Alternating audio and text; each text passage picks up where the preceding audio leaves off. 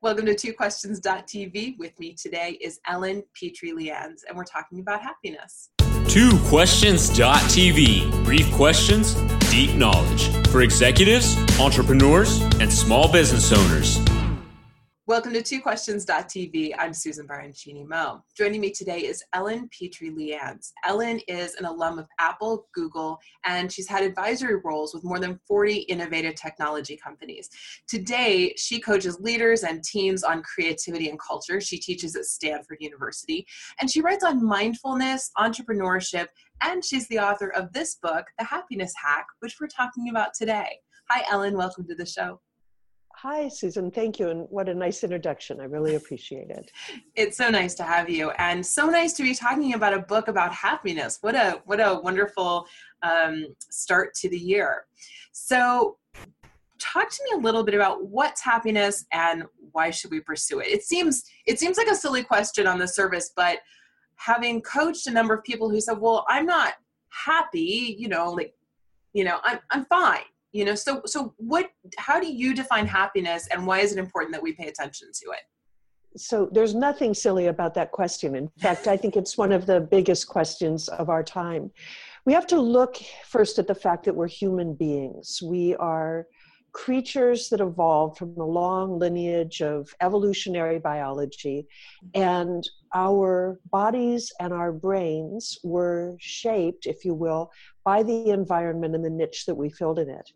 And as we looked at filling that niche, we as early humans had to do a number of things in order to survive. And a big part of that was to be social beings who fit into a sense of something bigger. So as social beings, we had to be part of clans and part of collectives. If you think about it, we couldn't do much as humans reproduction-wise if we were solitary beings. So we had to be really connected with other people, and that, of course, was favored by the brains that did that well were the brains that made it home to the cave to see their cave sweetie, and the rest was history, so to speak. But then we also had this capacity as human beings to once we got past survival in our evolutionary change, we had this capacity to seek more and to be curious about the world around us. And so a sense of wonder evolved in early humans. And if you look at the trajectory of our, if you will, our cultural or our psychological evolution, it's marked very much by a sense of finding purpose, finding meaning, understanding this something bigger that we're part of. And there are many, many interesting threads in evolution and in culture and really in timeless wisdom about that. Fast forward tens of thousands of years and even thousands of years, and here we are today. And we live in a world that's increasingly about disambiguating for proof and evidence that things are working. We are conditioned, and the brain is an incredible conditioning machine. It responds to the environment around us, and it does more of whatever it's doing right now. So we get all of these messages from around us that say, we should know when we are happy. We know we will be happy when we do this, that, and the other thing. If you do this, it will lead to this success, and that will make you happy.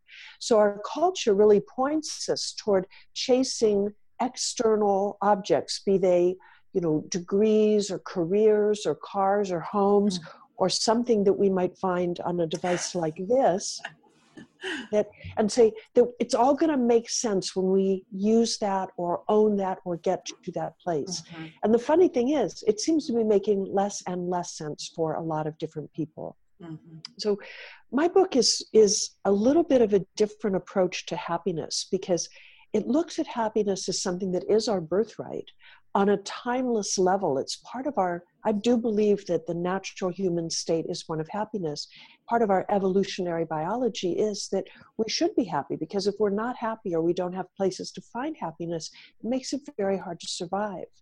But happiness, both experientially and chemically, is very different from what we're conditioned to do and expect to be happiness today. So one of the first things the book does is look at the different types of happiness and the neurochemical structures associated with that happiness. It looks at the more dopamine-fueled chase of happiness, where we think that if we get something or find something, that we're going to be rewarded with a feeling of happiness. And we can think of numerous examples of that in our lives.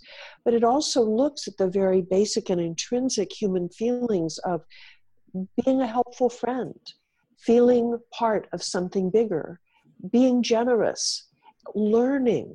Some of these very, very simple things, and expressing ourselves in ways that matter, that actually are about the real happiness that humans are able to achieve. And it talks about those more associated with the serotonin cycles. Simple things like eye contact, like making time to really be present for things, really it comes down to very much mindfulness sorts of practices, appreciating and feeling gratitude for the experiences that we're having. This is really where we find that deeply grounding, lasting, and somewhat contagious, thanks to mirror neurons, sense of happiness that I think is what we're all really hungering for. The science of it is so interesting. And by the way, I'm going to have to start seeing if my husband will like being called a cave sweetie. Sounds great to me. Yeah, right. Hi, cave sweetie. No, I love that. It just struck me. But I like the way you're talking about happiness, because I think it's different from the concept a lot of people have of it, where it's this, joy all the time, and it's got so much energy and frenetic, and it's not. And I think there's a contentedness to it that's a more peaceful concept that you're talking about. You have so nailed it. That's exactly what the difference is. I think we all have this disease of fabulitis, I like to call it. Yeah. And it's that we're in this competitive fabulousness where we think that our life should be a succession of little strings tied together of perfect moments right, that we can collect the evidence for by getting likes on social networks or, something of this. And that we think that the better, that all of these sort of that there's something we can do that will make our life make sense. Mm-hmm. And it's a funny thing, Susan, because if you really look at people are associating this a lot now with some of the things happening in the world of tech, and really the deliberate hooking of our minds to these devices. Tech is one expression of a continuum that's been going on for a very, very long time. The human mind is an amazing tool, and it's an amazing powerhouse of capability. But if we do look at our evolutionary biology, we'll see that part of what made us survive is that we were motivated and we were rewarded when we got things that we liked. And for centuries, people have been exploiting motivation and reward cycles to get us to do things that actually don't contribute to what we really want in our lives, but they can exploit those brain cycles to their advantage. And this book gives a little bit of a decoder ring to understanding that, so we can notice when we're getting hooked and notice how epidemic those hooks are in the society around us, certainly in our tech, but well beyond that as well, and be able to say, what do I really want? Which is a practice that is not cultivated or really reinforced in our society. So let's start. Oh, and honestly, I spend an absurd amount of time thinking about, oh my gosh, we're getting it all wrong, you guys. Like, really, come on. All right. So in the book, you talk about a lot of the science and the way the brain works. And that is, to me, that was super interesting. But for our viewers, they may want just one little practical thing that they could do today to start their journey towards happiness. Obviously, reading this book is one of them, but what's one little thing they could do today to start feeling better? Today and every day. And that is, it's my favorite advice to give. And it's so simple. And that is, start your day, and ideally end your day, but you asked for one, so I'll only do one. Start your day doing anything but this. Mm-hmm. Anything but this. This is the perfect tool for activating and exploiting those dopamine-fueled cycles. And dopamine chemically does break down into things associated with the stress hormones and stress-related chemicals. So, chemicals do break down, and dopamine is one that breaks down with things associated with cortisol. So, that which is the stress chemical that builds in our body. So if we start our day with some sort of an intention, some sort of a practice, anything other than tech, and really use that to say, I have mastery in my life. And this isn't some self-help, woo-woo mumbo jumbo of, I'm going to say it and it'll become real. It really is training your brain. I like to say that the brain is like a puppy. And any of us who have ever raised a puppy know that if you don't guide and discipline the puppy, you know what your house is going to look like. Yeah. If the puppy's always chasing after bones and chasing after bones, you're not going to have a puppy that, maybe not want to be around that much. So use the morning to sort of train the brain to say, this is what matters to me today. This is what matters. And this is how I'll know that I'm on the path to what matters. And it could be something like, having a few sentences longer conversation with your cave sweetie, or with anyone else who shares your life, or really taking the time to say this, something that to journal, maybe to write down 2 or 3 thoughts about what you want from the day, to be grateful, to remind yourself of what you're doing well. These small practices actually shift the brain. The brain will do more of whatever it's doing right now. And if you gently guide the brain to bear witness really to these feelings of contentedness, your word, which is perfect, then you will be priming the brain to seek and build more of that feeling of contentedness day to day. So to sum up, the one thing is to do anything other than tech for the first few minutes of your morning, and do it with awareness that you're guiding your brain to a state that is more content. Perfect.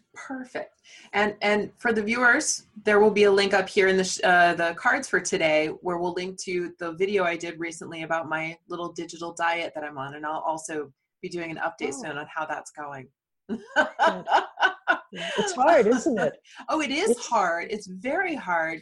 I think it's hard in part because I organize my life very digitally. And so much of my work all of my work is virtual. So all my clients are on the phone, all my appointments are in the cloud, like all the, notes and everything. So everything's in there. So everything's in there. This is the thing though, when we put it to work for us, it isn't putting us to work for it. Yeah. So if we really think about this, everyone who's worked on the apps and the technology of this, they have something they want us to do. And there's tremendous power, and this is where a digital diet or a digital detox can be so handy, is simply deciding that we are in charge of it. Yeah. And one other thing is having this, if we even have this in our peripheral vision, it can interrupt our thought flow for up to 6 minutes. So even not looking at it, yes, even watch this. I'm going to hack you right now for 6 minutes. I don't know what I'm doing.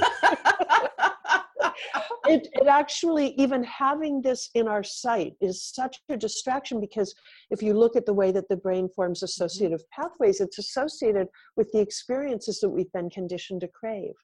So even having 20 minutes or 30 minutes a day where you're not using it is so healthy for your brain.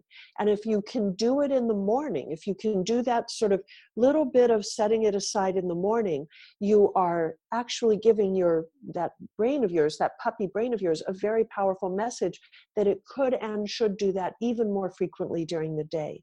And with time, and not that much time, people say 4 to 6 weeks, you can notice significant differences. You can actually be taking your behavior in a different direction than the one that you've been dependent on. Wow. And I think even putting your phone in a drawer while you're working or reading a book, or that's always the thing, is I'm reading and I see the phone. You're absolutely right about the phone being in your peripheral vision. I see it and I'm like, oh, maybe I should check my email while I'm trying to read a book. Exactly. It's a wonderful point. So there you go, viewers. There are 2 things you can do now. There you go. Wonderful book. Ellen, thank you so much for joining me today. Well, thank you so much, Susan. I really enjoyed it. This is officially one of my favorites. Yay. Yay. All right, viewers, here's the book. Go get it. We're going to have links to Amazon in the show notes for today. So look for those down below. Thank you so much for watching. We'll see you next time. This has been twoquestions.tv. To subscribe to our YouTube channel, learn more about the show, the guests, and our host, Susan Baroncini Moe, visit us at www.twoquestions.tv.